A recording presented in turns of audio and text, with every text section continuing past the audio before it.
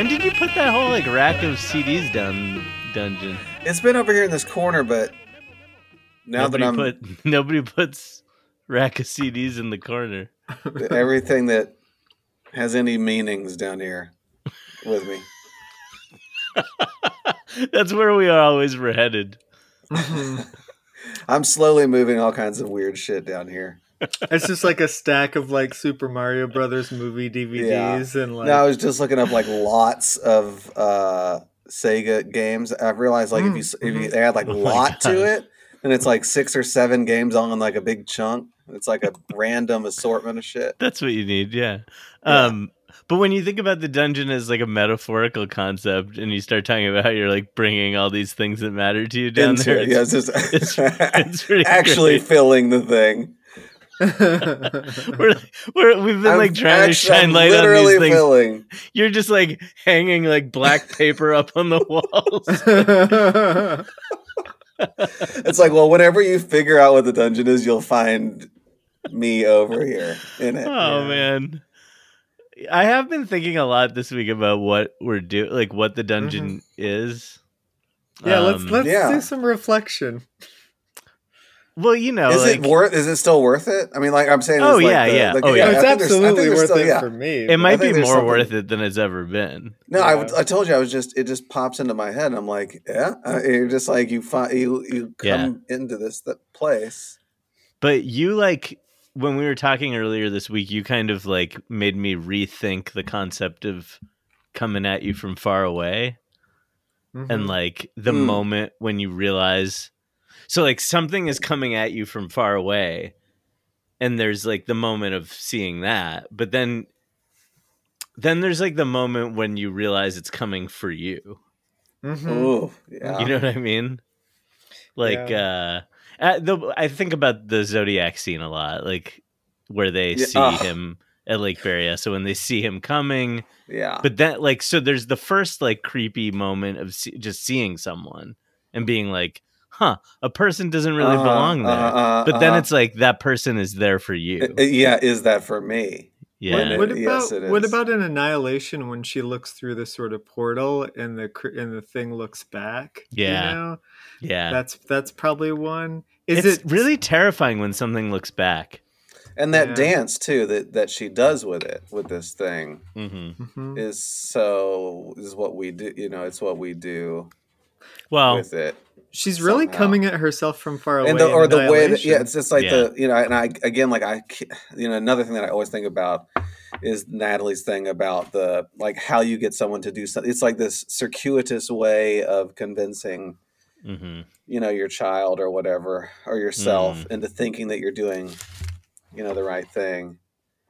And not circuitous, but just this alternate way of, you guys have talked about parenting in that way sometimes, where you're sort of putting like bumpers on situations or something, or even like if you want to restrict something, it's almost like you just allowing it to restrict it to build that like natural.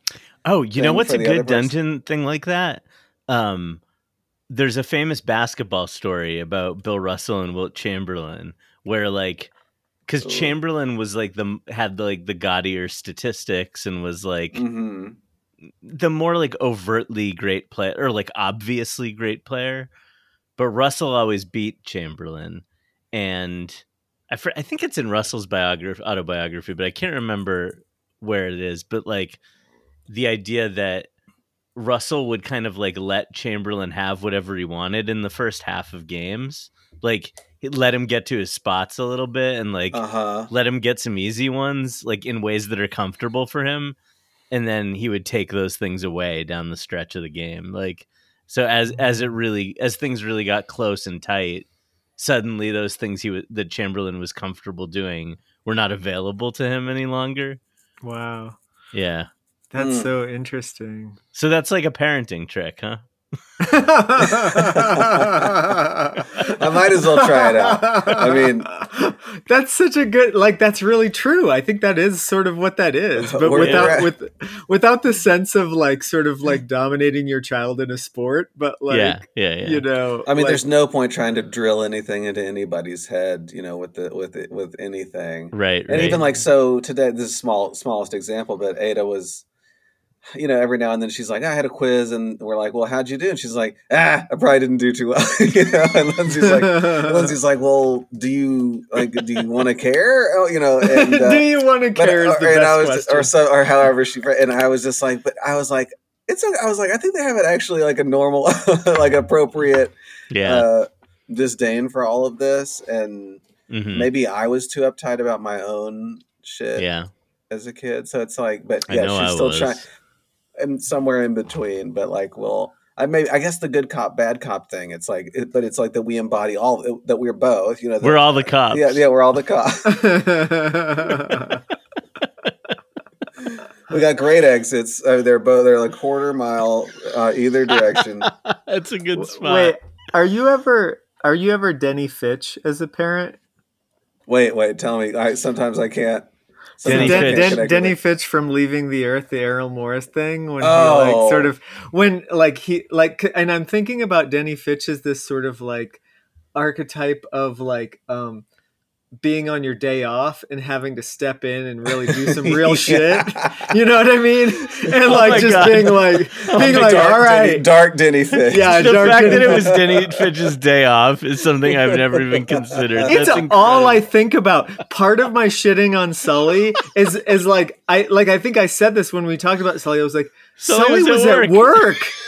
You know, like Denny Fitch was just like trying to get home, and he's like in the middle seat, like making small talk with some people, and then he's like, good. I gotta fucking like pull up with all of my physical strength and like, you know, look some other captain in the eye and be like, we're all gonna die. If like, the clock is off, I am not doing a fucking thing. It's amazing how like Lindsay will fill the time in a different way. Like I'm, you know, maybe it's this is similar. It's just like the more I kind of back off from things or create, you know, I'm just like, I'm just gonna not do a fucking thing right now, and or don't even want to. But I also noticed it's like, I guess there is this energy in doing something, or this, you know, it's like in doing something, you're not doing something else, and or wait, or not talking to me. Instead of being good cop and bad cop, are you always alternating roles of Sully and Fitch? Ooh, who's dry? Who's Sully? Who's landing this fucking thing? Let me land this fucking thing. I mean, that's so great. Who's landing this thing is so good. Oh my god. I'm so glad we went here. No, that ties in. That ties all in. I was thinking about like with all three movies this week. It's all these. It's like when you get to that limit, when you're put to your limits. Like what are you capable of? Like what is your limit, and what's going to happen when you get to it? Well, let me cut you off and just say what movies we watched. It's so funny. What movies did we watch? What you just said is so funny. So we watched Clifford, from 1994, starring Martin Short and Charles Grodin. I thought Clifford was about a big red dog. So did I, and I found it to be a difficult watch, a challenging watch. Okay, we'll come back to that. We watched Vertical Limit from 2000, which is with Bill Paxton and Chris O'Donnell and Scott Glenn and rings the bell. Robin Tunney. Ringing a bell. Yeah. No, it's wait, coming. Scott who? Gotts Glenn.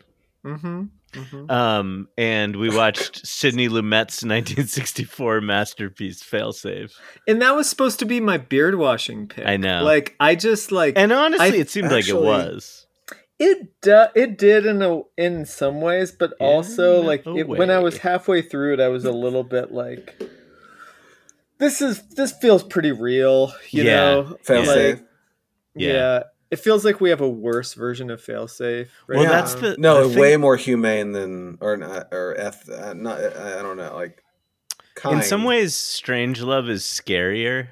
than Failsafe, but Strangelove lets you laugh. Yeah. Which is like, no, I mean, Failsafe which feels like air. Well, Failsafe is like an attempt at like sort of a version of like realism that's also sort of like a play, you know? So much of it is like just like, you know, dudes around a boardroom giving speeches and shit, you know? Well, tonally, not unlike the like TV nuclear annihilation TV movies we've been so fond of on this podcast. No, amazing. With all the and all the different font changes on the times, and what is that the timestamps, right? Like, yeah, those timestamps, like each one's like a little. Is that? Oh wait, no, Failsafe? no, you're thinking of To Live and Die in L.A. Oh, well, fuck. That would have been good. But there are timestamps in I feel like there's like Chiron kind of shit in Failsafe too. Chiron stuff. Chiron we didn't talk about the Chiron stuff. Chiron butterfly. Oh shit! I just ran over the. Okay. What do you get down there? Ran over my cords, my wires. Well, your health check's still good, so I think my wires are okay. Good. Well, I mean, you're the wire man, so we defer to you. Have either? Can I just ask you both a quick question? Yeah. Have either of you recently had to explain from scratch what the dungeon is to anybody? Yes. Do you want to get into that? Yes. I never talk about it with anyone because I'm such a. Well, I'm a little bit scared that like people at work are gonna find it, but I feel in some ways that will be like a really great. I can't believe they have it. See, it's like no one cares enough. Even with the writing, and like when I was a teacher, I was afraid that as if a poem would have done something, done some damage to me or something. Yeah. But no, I guarantee you not. Yeah, no one ever. Nobody cares. No one ever saw it. That's the best thing about the dungeon. It's more like a sort of vault, you know. Yeah. It's like it's where I put a lot of feelings that I can't believe are out loud and recorded. My friend who was asking me about it. Well, okay, so I've told you guys the story about like I told my own therapist about the dungeon. Yeah, and she was like kind of alarmed. Immediate. Yeah. Immediate concern. But like in this instance, it was like, how did this come back up? How did it come back up? You bring it up? I had told this person about it before. And I think she like found herself thinking about it and bringing it up in conversation, like with someone else. Mm-hmm. And then quite rightly was like, wait a minute, what is this? Like what, like it, because like we keep talking about it in all these like incredibly, we haven't been strict about like how we talk about the dungeon. Yeah. But it's because we're exploring, I think. Yeah. But I guess okay. So like, I went back to the roots and to like the Dateline NBC episode. Which, by the way, I don't even know if this is fucking real. Like, I can't find this Dateline NBC. I can't episode. find it either. So, but what I remember is some guy had like locked people in the dungeon of his house for years. It happens all the time. This happens. It happens all the time.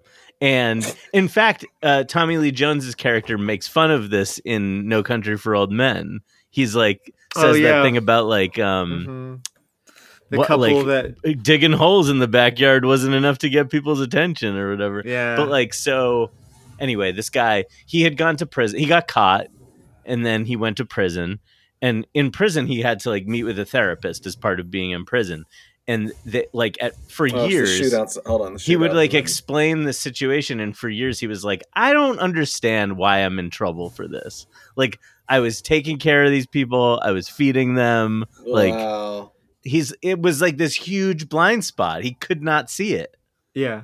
And then through like years of therapy, he was able to understand that he had done something wrong. And my memory of it is watching this episode of Dateline with Seth Parker. And Seth being like, what's your dungeon? Like immediately being like, what's your dungeon?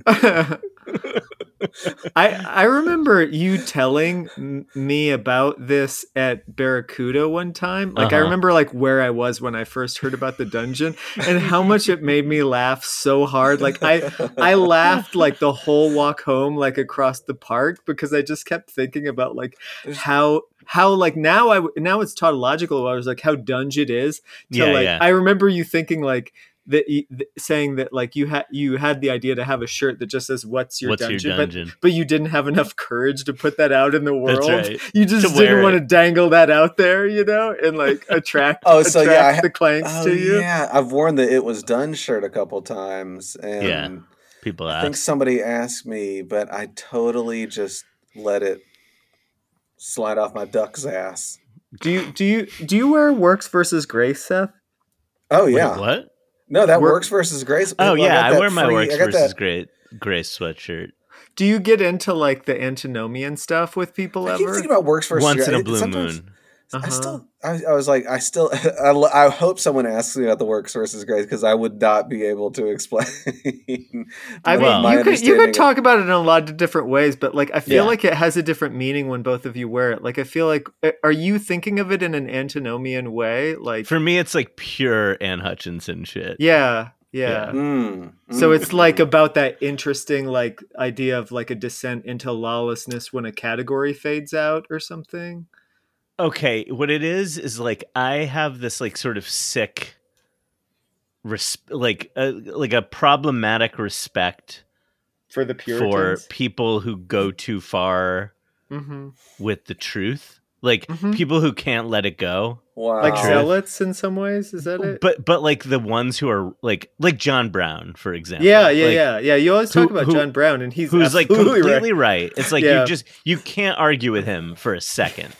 Like absolutely right to be murdering people. Like no questions about it. Like, and so I struggle with that, because it's like there in Thoreau's essay about John Brown, there's that line about like he says something like, when I could not sleep, I wrote in the dark.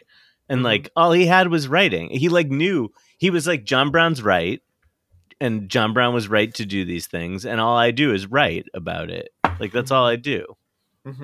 And he couldn't sleep. It was bothering him so much.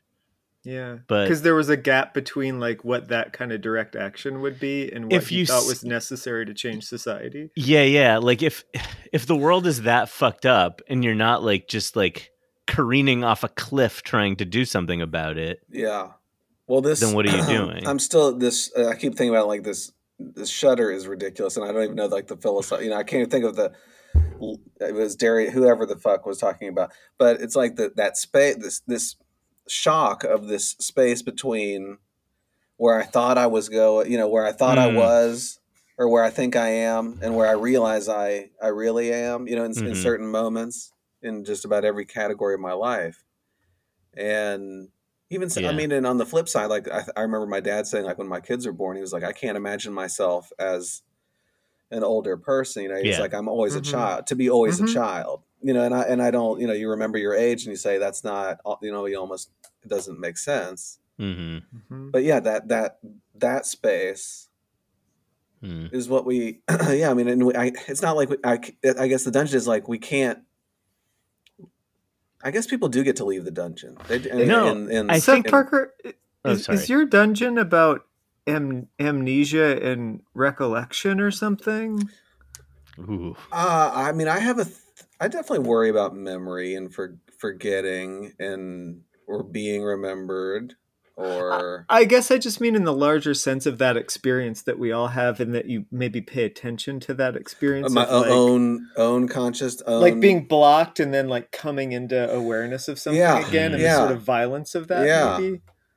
But now, like, and it's like, it's not banal, but like you kind of file it away and you say, "Oh, that's the dungeon." You know, I kind of experience like this you kind just of say shock clank of and like, then "Oh move on." fuck," you know, glimpses. This was not what I thought it was. Oh my god! You kind of like hitting the wall, hitting into the bars. Like I didn't even see the bars were there. Yeah. And no, but it's like the whole. This is like this is very Puritan also, or like Calvinist also, but like we can't handle the complete. Oh, we're talking about so many things at the same time here, but we can't handle the complete picture. Like in the Bible, Moses only sees God's back parts, or I love which I've always loved. You can't like the whole picture would be too much. It would fucking kill you. Like and so God sort of like manages. I like that. I wish that this is a video podcast so we could have that as a gift of like you doing God's Rubik's Cube, God's invisible Rubik's Cube, God's destroyer. So there's that. I like when I was talking about the dungeon this week, I found myself going to this metaphor that like popped into my head of like, like when you're cooking something, you like need to have it on like pretty low heat often. Like you keep these things on low heat so that because if you have the heat all the way up, you scald it and it's like destroyed. And so we have to like keep all these things in our life on low heat. But then once in a while the heat is turned up.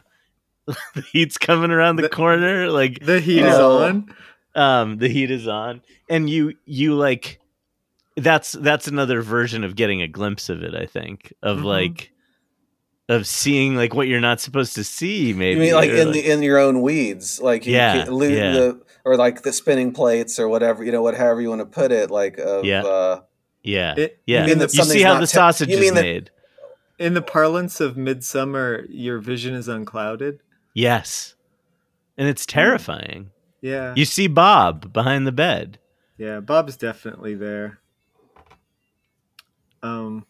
Bob's on the mountain.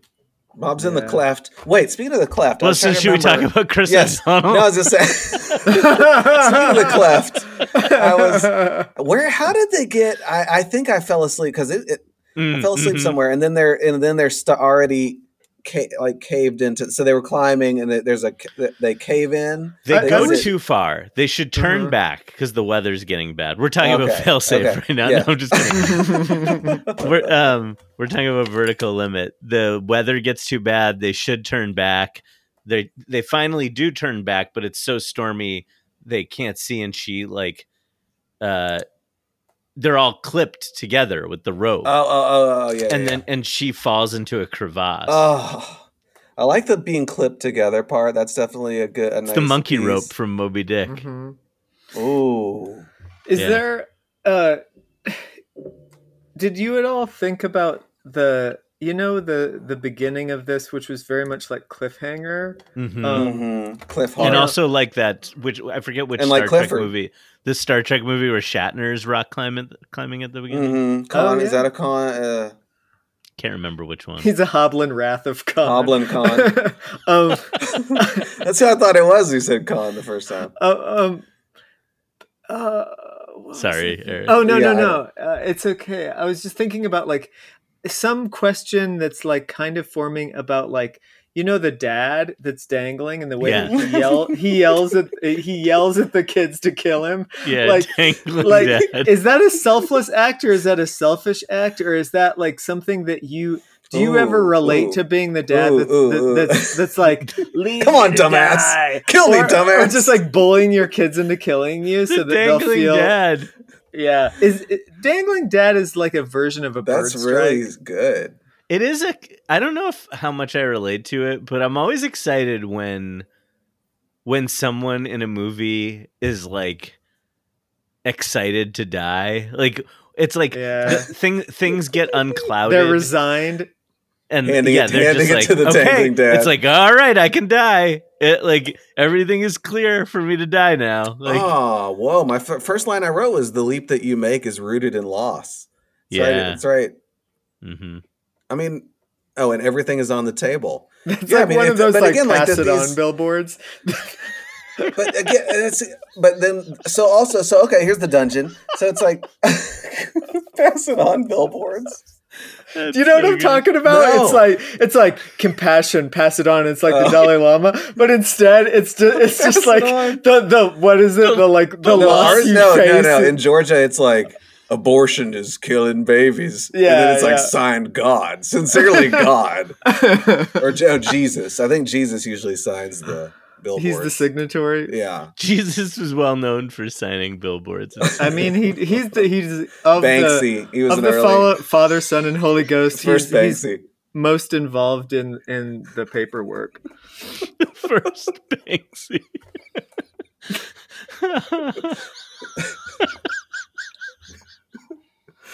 Oh man. Calling Jesus Banksy. No, Jesus would have been really a total new high point. Well, Jesus would have been a total Clifford. I now that I think about it, like a Grodin. Yeah, oh no, total. like Short. Yeah. Okay. Martin Short. Or what's his name? Clifford is his name. Clifford. Clifford is his name. It's Clifford. Whoa. Is he not? What's his name again? So, do you have a history with Clifford? And you got to what talk the about fuck Clifford. is happening? I don't know how it even came to me. But is this a sediment that rose up out no, of I think it was childhood? no. Like I said, it was the day before. Yeah, so my mind had been poisoned by some algorithm. Marcus Short discourse. Marcus. Short. Martin Short. Jesus, my brain is Marcus Aurelius Short. Oh wait, they should call Marcus Short Marcus Aurelius Short. Is Marcus Short? Where did Marcus Short go? Who are you talking about? Wait, Marcus Smart. My favorite basketball player. Yeah, I was like, Smart. did you get That's Marcus why Smart? I'm doing Marcus Short. He's on the Memphis. He's on the Memphis Grizzlies now. Oh, good. Okay. Yeah. Can't wait. Yeah. Marcus. Anyway, talk about your back from the Marcus. Is Clifford? Is this a Steve Parker joint? I was just gonna ask that. I hope so. Maybe it was. I think I'm sure I saw it in the 90s. Your dad definitely loves Martin Short. Yeah, this has Steve Parker written all over it. So I'll ask Dad. I should have asked him. The holiday's coming up. If I don't ask him soon, he's going under the shroud pretty soon. New Year. These are great New Year movies. Yeah. Too. That's true. Of Returns? No. Well, what were you saying earlier that was the connection between all three of these movies? Wait, what did I say? Did I say something? Oh, wait, hold on. Well, I mean, part of it was limits. I was writing about like limits. That's what you were talking about. Borders, boring. But wait, the vertical limit thing is interesting because I found this time because we were going to talk about the movie on the podcast, and I've seen it before. I was thinking as I was watching it, what is the vertical limit? Like, what is the limit? Is this like the bends? But what is this movie talking about? And the way Scott Glenn's character presents the concept of the vertical limit is kind of like the bends. He's like pulmonary. I wish I could do his voice so bad. I was just about to I love him so much. I want to be able to slip into the voice. Anyway, he was like, "You're at 24,000 feet. Yes, you're at the vertical limit. Like you can't. You should have known. Yeah, you can't. Yeah. You're dying. He goes. Yeah, you're already dead. Or like, you're already dead. Yeah, or you're already dying. Yeah. But like, no, go ahead. No, I was thinking about Glenn in Carpool Line actually earlier this week, and who among us? Yeah, and what percentage of the people in your carpool line do you think we're thinking at the same time about Scott Glenn? But there's something about his shtick that's so weird and it's amazing, and like that he carries this. It's not like the Carradine thing, but it's like it's like a Carradine. It's Carradine adjacent. Carradine adjacent for sure. The way he he cuts his beard off in Vertical Limit is so similar to the way he screws on the silencer in Night of the Running Man. Mm-hmm. Oh man. Like, these movies all really like to linger on Scott Glenn doing something for a little too long. Does he do anything with a periscope ever? Dude, you are getting into a Glenn. Is it Crimson Tide? No, he's Bart Mancuso. Hunt for Red October. The closest, I mean, he gets like when he's sending the Morse code and he makes the joke about his Morse code being rusty. Like that scene, he's kind of in it for a while. Mm-hmm. We like to see Scott Glenn do things. We really do. Yeah, hanging on Glenn. Glenn hanging on K2. We are K2. We're K2. Oh, yeah. Yeah. The most difficult climb. They frame it as the most difficult climb. I don't know if that's true. Is it more difficult than Everest? It did look amazing. Where they must have really been up on a mountain somewhere. I'm sure they were on a mountain. But it seemed like it was before. It just didn't seem like. I mean, I know there's computer shit in there, but there was some good mountain looks. Yeah, I kind of got. It's a great. It's there's if a movie is set on a mountain, it's going to be pretty good. Like you're going to have stuff to look at least. Yeah, it's Clifford. Clifford. What else you got? Yeah, that's about the only one I thought of this week. Go through your Rolodex there. Every week it's a surprise. Empty the notebook. Delight. Yeah. Yeah. No, but I had said it's like a revolver clicking right now. You're just like. No, it's exactly. That's the best metaphor for this week. This last couple weeks, I was written farging ice holes that do connect back. It does connect back to some Johnny Dangerously too. Whoa, farging ice holes. There's some farging ice holes in this one, but no. So what I found the note. It's just the same with what I said. Basically, what are we capable of beyond our limits? What gets us? What gets us into the crevasse, and what hauls us out of it? Wow. Yeah. What gets you into the crevasse? What's your crevasse? What gets you into it? And what hauls your ass out of it? So for Chris O'Donnell's character, it is guilt and love. Oh, wow. They've all got crevasses. Yeah. You're right. They all have their own trenches. O'Donnell is pretty dungeon, this one, right? I guess. For sure. But, what's her name? Robin Tunney. Tunney. Is that who you mean? From the Craft? Sister? She's in the Craft. She's in Empire Records. Oh, yes. We need to watch Empire Records so bad. Yeah, we do. So there's going to be some struggle if she's in there. She always had a little edge to her. Actually, in this movie, she, it seems for a while like where the movie's going is like her being too reckless, and it kind of is that. But really, it's like her reasons are okay. Yeah. No. And she kind of keeps together pretty good. Mm-hmm. You ever get edema? I had when I had my accident, they said like swelling of the brain, but is that different? Yeah. That's a version. Edema, pulmonary edema, swelling of a lung, or it's a or I don't really know. They're doing some drowning in the lung. Is it something about like the water content? Like it is some sort of swelling, or it's like blood. It's like blood pressure. Edema is the medical term for swelling. Okay, so swelling of the lungs from some pressure, or some, but yeah, it's no fun. No, I don't recommend it. I told you the doctor said in my 40s that I would start to like have memory issues or whatever, and I was just really like, okay, yeah. I remember I remember thinking about it the most when I was like walking to Bouse's apartment. Like downtown Northampton. What street was that? What was this little side street? Woodbine. The one with the house, or the one with the one where you were in the brown and you're up on like the third and with the big, the big loft with Juliet. Yeah. That big space. The big loft. Yeah. Walking over there, thinking about like, oh, the doctor. I had just gotten some physical like back in Georgia and like flown back. Must have gotten back to school or whatever. Going to see Eric, and I was like, oh yeah. The doctor was like, oh, in your 40s you'll be.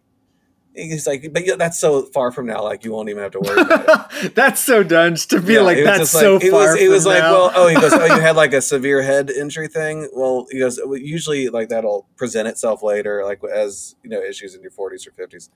But I mean, no, we're fine. We're fine. We're all. You look good. great. We all swell up. We all. Mm-hmm. It's amazing. Oh, so I was reading this article about this guy trying to live forever, and it's just like, it's incredible that we have made it this far. I can't even What was he imagine the doing to try to gall. live The gall. I know. Working on his like oxygen. What's it called? Just his whole lung capacity. Oxygen exercise. Working on his whole lung.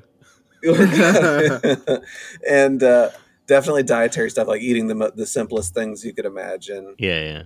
No, going to sleep like before 8:30 p.m. Never doing anything in the evening. So ruining his own life. Absolutely ruined. That's why I said did depression write this article, because it was just like this guy. And he said he takes like 100 pills of like supplements.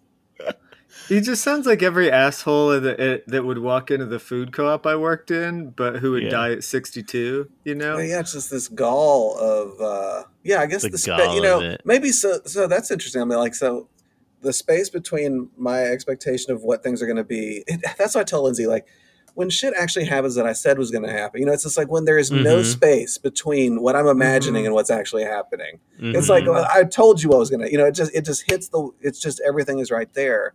That's when I lose my fucking mind, because I'm just like, there is no even imaginative space of your dungeon your own is like reality. Your dungeon is being right.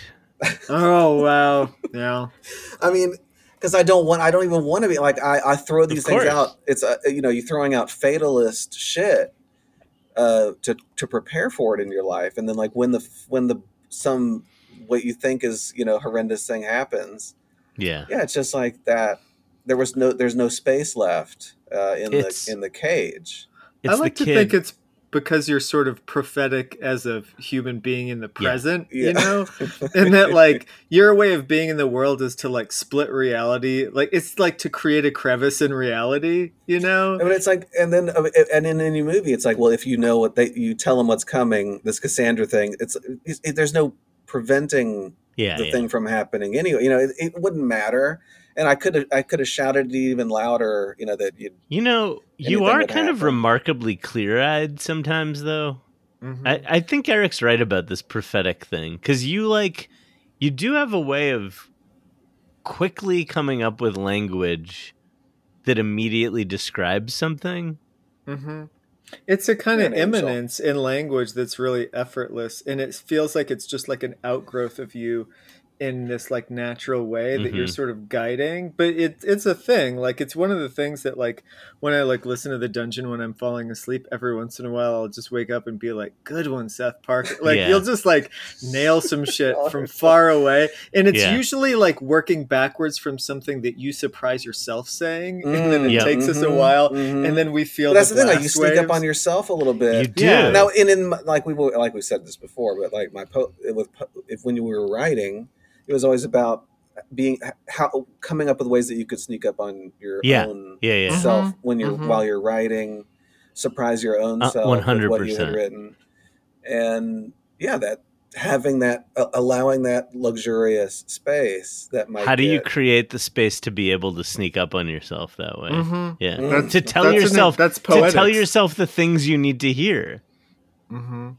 That's why people who have like this is maybe a dumb thing to say, but I think like people who have a very sort of like linear developmental sense of like literary traditions are often the worst fucking writers, because like, or if you sort of like think about it in that way, I think you can become an interesting writer by doing that, but I think it's kind of against the gravity of like just like attuning yourself to collisions and working backwards from that. Or maybe that's just like that I'm projecting like my sort of like limited way of perceiving things on like other people as some sort of fault or something. But it's the more familiar thing that I trust is about like poetry being something that is like about these like jagged resonances rather than like I really distrust like English department developmental period kind of ways of thinking about things.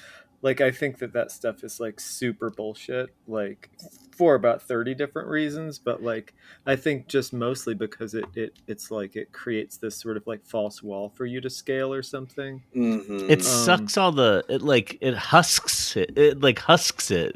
It like Well, it turns it into like like a room in a building. It turns it into a brown mall, you know? Like it turns it into the unimaginative architecture of like the long corridor that leads to the bathroom of the most depressing brown mall, you know? The like thing is, I do like being in the brown mall sometimes. Mm-hmm. I like being in the brown mall too, but I don't like the brown mall being the limit of my experience of something. Yeah. That's fair. You know? Yeah, like that's you fair. you can go to the brown mall and you can eat at Olive Garden and then you can leave, but like but like you don't want your entirety to be like, and I think that was my experience of Indiana was like a state being a brown mall, you know. I've been digging deep into my Indiana feelings lately. A brown mall state of mind. That. You have been. Oh yeah, wait, we were going to talk about failsafe, and I feel like you were going to talk about your dad. Getting into Gary Baus. Yeah. Walking through the cornfields with young Gary Baus. Growing up on a farm, feeling lonesome. Did he Did he watch Failsafe in 1964? You think he mentioned it because he was in the Air Force then, and he was in the Air Force during the Cuban Missile Crisis. He gave me this sheet of paper when I had a stroke that like I was just interested in like hearing things in his own language. So like I recorded him talking about like his sort of like you know, sort of like before and after, like his experiences in Vietnam and stuff. And so one of the things that I always really appreciated was it's this like the Cold War mannerisms of someone, where it's like there's a lot of emotion, or not a lot of emotion, but just the way that emotional language sort of tinges really objective seeming language, and like all the acronyms and like the acronym shit is so, like it's my ASMR, you know, and I think it is because like my dad never like talked to me directly about stuff. Things you mean that, like yeah, just like, you know, when he gave me this sheet of paper, it was just like, you know, it was a timeline. And like, it was like, you know, part of it was like, went on R&R, mostly hunted and fished. JFK assassinated. We went on like red alert for like, you know, 14 days, blah, blah, blah. Like Cuban Missile Crisis. Like just the scale of things went from like world apocalypse to like, he had a great time alone hunting in the woods, you know, and like, and I've never known him to hunt, you know, so it's like there's all these past selves kind of buried in this document that I never really got to like see of him. And I was really interested in this when he was visiting me after I had a stroke, because I was interested in like kind of what was going to be lost and what was going to be remembered. And I was just interested in memory as this sort of like soothing thing. So anyway, a lot of like my dad, would talk about the media that he would talk about would be things like Failsafe, but or like, you know, his favorite movie is Jeremiah Johnson, which I've never seen. Of course it is. And so I wanted to watch that at some point, but like, you know, I want to watch it too, and I've never seen it either. Oh wow. Yeah, so like he some of it is like a kind of Cold War affect, but like, you know, he told me some really interesting fragments that like he was in Alaska during an earthquake, during a demolition derby, and he just said it was crazy, you know, like just nobody knew, like he just thought that like some truck had like ripped up the earth or something. He was just like, what am I about to see? Is this like our like this was before Transformers, but it would just be like you're watching this dinosaur world, and and then like, you know, like a fucking El Camino turns into Optimus Prime when you're on R&R, you know? And then he told me the story of his nickname, which I loved. Like What's his nickname? His nickname in the service was Boomis. And Boomis? Yeah, because they were someplace, I think they were in Turkey or Japan, and they got their sort of like, you know, military dress or whatever cleaned, and the guy looked at my dad's name, and like he was there with all of the people like in his whatever group he was in. Like he was in the Air Force. He mostly did like sort of communications on like fighter planes and shit. So like so he was with these other sort of like engineer kind of dudes, you know. And the guy just like looked at the thing and said like Boomis, and then he's just like, and then it was over. I was just Boomis for the rest of like my time in the military, you know. And he's like, and that's not so bad, but as far as like nicknames go, you know. And I could tell that he was known for being able to kind of he was not a maverick in the sense that we would think of as like a sort of Seagal kind of maverick, but he was like he would like twiddle the knobs in a way where like he was known for tweaking the comms on the F-100 so that they could go a little bit further but still be in contact. Whoa. So like that's the kind of shit that like he was just like. So he was like a kind of technician, like but was really like I felt like just like he's a fader writer, you know, like of course he is, you know, and so like I realized that so many of those things that are like separated that I had never been told, like it's almost like they're this biological unfolding. Like in my 40s, I became interested in plants in a different way or whatever, you know, or like you know, you just and like I think some of it is like. I mean, it sounds dumb, but it's like the epigenetics of being like from farmers and teachers and from sort of people who, if they were in the military, they were like in a certain version of the military that was about like, you know, it wasn't like sort of like officer shit. And it wasn't like my uncles who were like in the infantry or whatever, you know, and got shot at. But like there was a sense of mortality and a sense of like what, like how you would have to like, a kind of understatement of this is generational, but like an understatement of danger. In you know, it's like when you listen to say like NASA talk to pilots or whatever, like if you listen to like, you know, the moon landing and stuff gets fucked up for a while, those dudes don't break a sweat, you know, like they're just like blah, blah, blah, acronym, try this, try that, you know? So I think there's something kind of like soothing that I don't think he communicated to me like that directly, but I think that was part of his affect that I saw as a kid growing up, you know? And so it's baked in. Just to that environment, to that atmosphere. Yeah. It must have come at me like not like indirectly or something. You know? It's just like dad's milieu. It's like, dad's milieu is for real, you know? Yeah.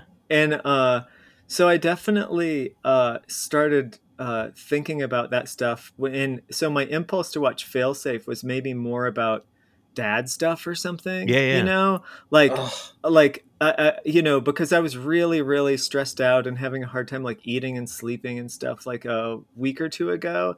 And I think that I went to like, I'm just like realizing this now, but it is sort of like this sense of like a weird vocabulary and timbre of comfort or something, you know. It's like like that Cold War language is such a weird Cold War language of precision and intimacy, camaraderie and like ethics or something. That care and ethics and intimacy, like you said, were like, it's starting to feel so foreign to me. I'm starting to get too cynical, and it's like it hurts to know that Failsafe is a perfect film, but then to also like question that it could never happen. You know, the question to question its own reality that it's like so rooted in. Yeah, no, it was like, scary thinking about like, just thinking about, and again that's like goes against it. I was saying like that imaginative distance here is like so broad, but it's not fun. Like it's like where that kind of realize that we're just so fucked. It feels like it. I mean, it feels like I know you say we're all fucked like across the globe, but like it feels like this country. And I know I've been saying this for like multiple years at this point. I mean, I don't think we're like not fucked, but I just think it just feels so fucked. Not that there's anything, but I mean, were you jealous of the president that they get? Yes, of course. That's what I'm saying. I guess that's what I'm saying. Like, is it Henry Fonda? Is that who that is? Yeah. I want Henry. Just like a reasonable. He's like, oh, here's my wife. Take my wife, please. Oh my god, dude. Can you imagine though, like, what is it? It's like almost it's alarming how logical it is to do this illogical thing. Like the solution he comes up with in Failsafe is in certain ways like profoundly illogical, but it's also like you match.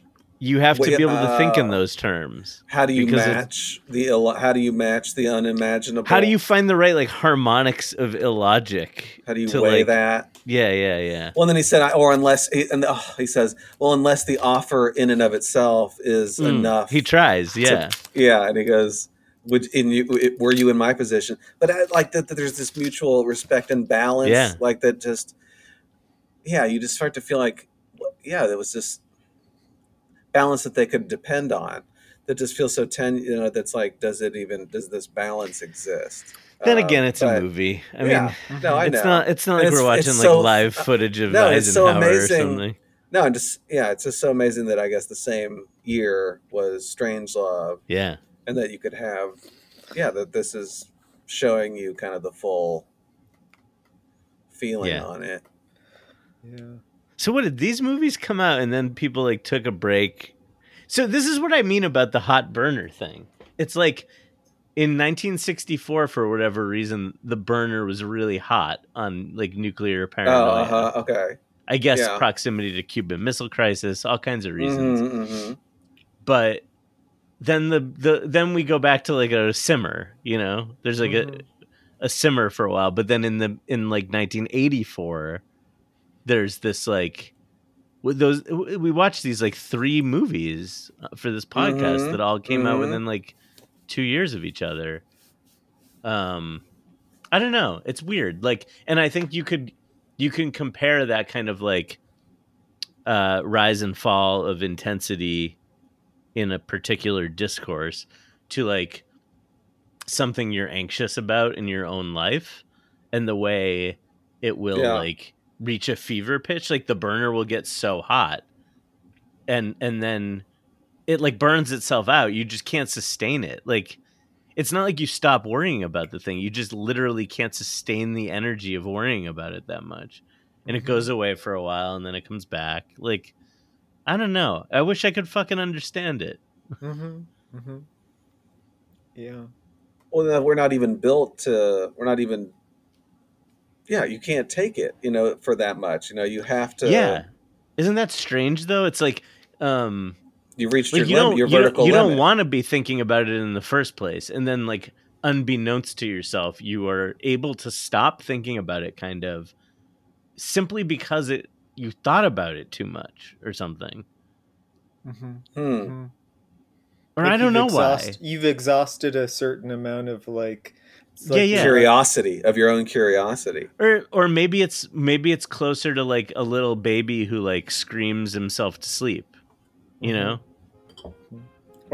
if you're in Too Fast, Too Furious and you run out of nos. Drifting into your own.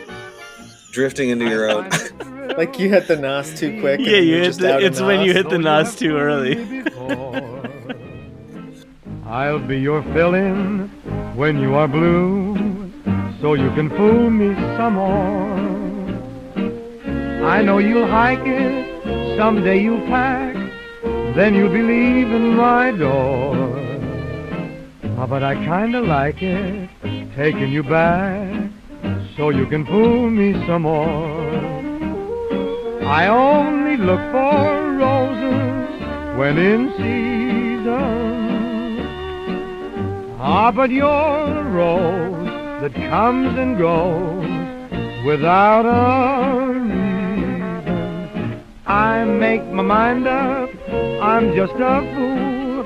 Someday I'll even the score, only to wind up breaking the rule, so you can fool me some more.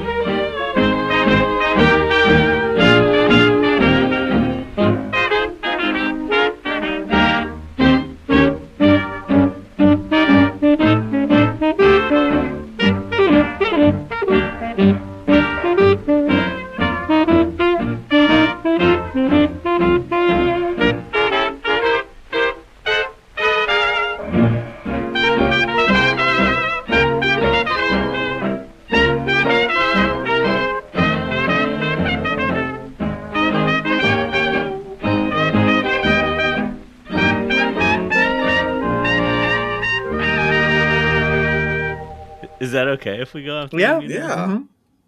Did I cut it off too early? No, I feel just relaxed with you guys. Like we've done this. Like we've done this 147 times. Well, I'm at this point. I'm feeling relaxed because I like had a root canal yesterday and I have a cold now, and I just walked. I can't believe that was only yesterday. How are you feeling with your root canal? It's fine. I mean, I've had so much shit happen in my mouth that like it's funny whenever I go from grinding, or is this like this? It's from grinding. It's from clenching for like 30 years without realizing that was destroying my teeth. So I just kept like brushing the shit out of my teeth and flossing the shit out of my teeth, like like a Puritan, turning them into dust. And then, I realized that like so many of the things that are like sort of, like migraine stuff and other stuff is just like that. I just clenched the shit out of my teeth. And I'm doing it less now, but like I think that I just realized that like a lot of the tooth stuff was like it wasn't nutrition, it wasn't anything else. I was just clenching the shit out of my teeth. And, do you have a night guard?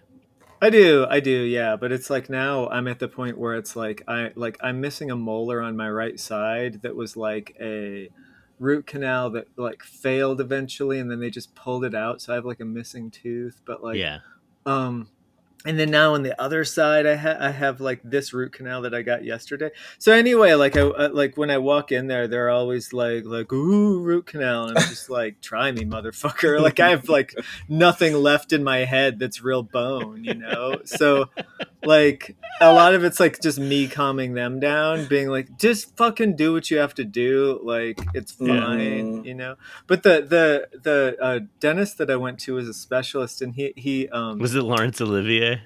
No, but he was from Mississippi. He was like a younger guy, and so he had like, and Andrew has been watching Friday Night Lights, and so like he looked like Jason Street and sounded like so. Like he was just like like yeah, I'm the last person that like was trained on how to put pins into a molar. Like and I was just like, oh, let me just like bask in the waterfall of this for 100 years while he just like puts needles into my jaw. And beautiful. So yeah, there was that, but that feels fine. I went in this morning and fucking talked about Hal for the 30th time, and that was like that was interesting to me. And then I came home and I walk in and Andrew's immediately like, I'm sick. And then I was like, oh yeah, like this sort of like thing I've had in my like nose for like a couple of days. It's like, that's definitely a cold. That's not like shit in the air. But anyway, I wanted to go get some soil at the hardware store. So I like I put on some headphones, and instead of they gave me like the craziest narcotics that I'm like never gonna take, and so I just like took some lemon skunk weed tincture and just got super high, and like got so high. To the hardware store? Well, I guess part of the circuitous nature of this story is due to lemon skunk, but it's like I was upstairs for a while, like sort of couch locked in bed, thinking about warming up French fries for 2 hours and unable to do so.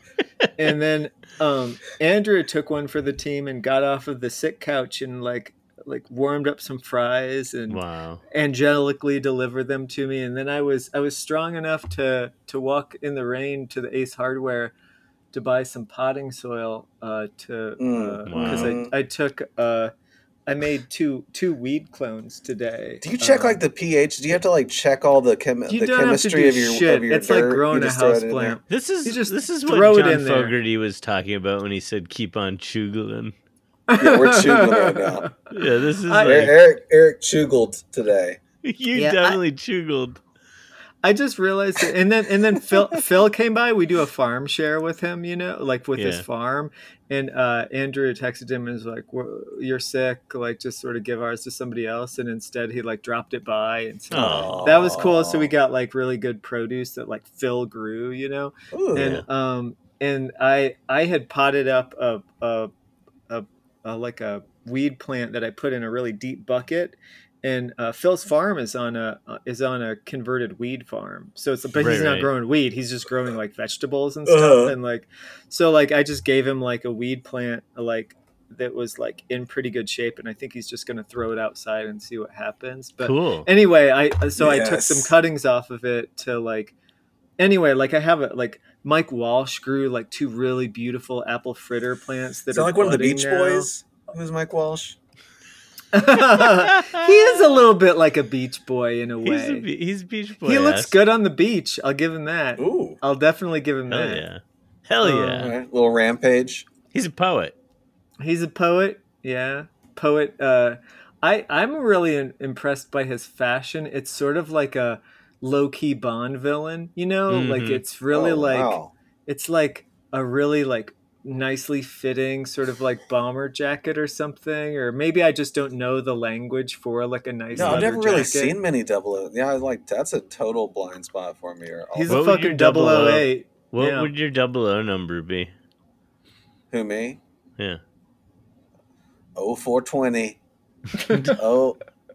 Double That's our phone number. I love giving our phone number out at work. It's like 770-977-0420. Do you think that when you got busted that it was because of that they were just like looking in the phone book? They're just like, look at all of these, just Georgia cops kicking on doors for having like 420 in their everything is pointing. That's like probable cause in Marietta is like it's like a sort of numerology. Like a cop had a dream that there was weed someplace, so they kick in your door and fuck with your stash. You know how, Bess, you were talking about like as you get older you're like unfolding, like it made me think. Melville said something very similar once about like in one of unfolding in one of his letters to Hawthorne. He said that this has always struck me as so weird, but you've given me a new way of thinking about it. He says that until he was 25, he had no development at all. And then he's like, from my 25th year, I date my life. 3 weeks have scarcely passed at any time between then and now that I have not unfolded within myself. But I feel now that I am come to the inmost leaf of the bulb, and that shortly the flower must fall to the mold. Oh shit! Whoa! I'm not quite there, but I'm like, I'm a good decade away from the mold, I think. But I definitely relate to that, and that feeling of like, I mean, that's what certain kinds of like becoming way more healthy, like in the last 6 months. That shit is crazy. That is like, dude.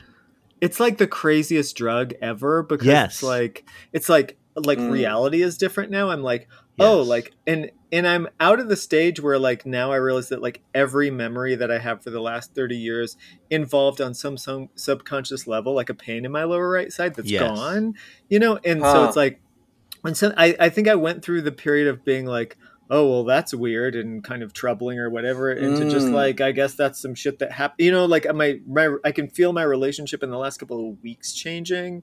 I can feel like when I had like a shitty week, like last week, like I lost maybe like 5 or 6 pounds and then just bounced back like a healthy person. You know? Like, so it's like, it's confusing to be suddenly healthy at 48 or whatever. But like, you like, do you have something similar like that you were saying? I am going through something similar, but I have like for me it comes with all these feelings of regret about like it's like time gets away from you stuff. Like what was I doing all this time? Like why didn't I don't know, like being able to go for a run, for example, and like having not been able to do that basically without pain for like you know, since I was a child. Like, and what was the pain? What's the difference? Just that, I mean, it's not like a little skin. You look, I mean, your shirt's hanging off you a little bit over there. It's not even that. It's like, I don't know, something. I just like couldn't run without severe pain in my legs. And I always just was like, oh, probably the wrong shoes, or like I need to stretch. Do you think it's the sleep ovation? No, well, no. I think that's probably not hurting, but it's definitely like eating more healthy food. And, and like losing a few pounds. Yeah. That seems great. Y'all look great. Y'all are we're We're a wellness podcast. No, I mean, it's like I'm actually like angry. Like every time I like do something and I feel good, I'm like, fuck this. It's because I actually don't want to be living this way. Like I want to go. I want to go back to like eating garbage and like drinking a lot of alcohol and like. So it's like frustrating to me that it actually does something. So, but you said you were gonna for a certain. I mean, you're like, I have to stick to it. It's all or nothing with you. I mean, if you're like, I have to do this for a. Are you gonna give yourself Are you gonna give yourself a cheat day or a reward? Because I think even people like Method Man has his cheat days when he's I'm gonna try to just like not be out of control. That's probably good. Like I would probably have to be an all or nothing. We'll see. Situation. I mean, I had a beer the other. I'm like going back to like adding stuff in. I'm just like, but I'm not gonna like do this like, oh, it's like Saturday, so I get to like, I don't know. You don't have to play Trivial Pursuit with yourself to drink a beer. You can just like drink whenever. I'm trying to like just get to a point where it becomes like as thoughtless as what I was doing before. But it is like, I'm like, why am I doing that? You know, and I'm like, so now I'm doing this because I just have been doing this. I've been coming home and having several drinks and getting started. Yeah, I wanted to know why I was doing these things. Yeah. And I don't really know. I mean, I do. And with me, like the dungeon is not real, drinking is boring. Well, and but another pass it on billboard. Yeah. But like with readings was where maybe that was one of the first times I was just like, okay, this is something that can do. You do. You mean giving a reading or just just like even standing a reading? Maybe probably both. Even like, being able to definitely giving a reading. Yeah, giving a reading. Socialize with like, people. Yeah. I have to, but then like once you figure that part out, I was like, oh okay, and yeah, that's such a crutch for me. But me too, obviously. But I get so much joy out of it. Like that's what one of the things I've learned. So they say you can't you can't underestimate the value of joy in your longevity. Can't overestimate it though either. Whisper the wind, rainbow of light, soaring like an eagle's flight, beckoning on, call of their song to touch the wind and chase the rain today. With nature playing, golden sunlight warms the family, inviting meadows offer all the many blessings of today. Greener than green, bluer than blue, colors of a world so new. A family's eyes fill with surprise to touch the wind and chase the rain today.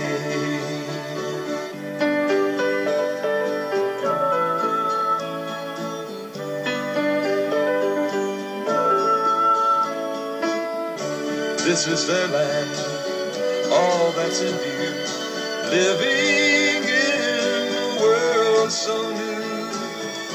They learn that love can rise up above to touch the wind and chase the rain today.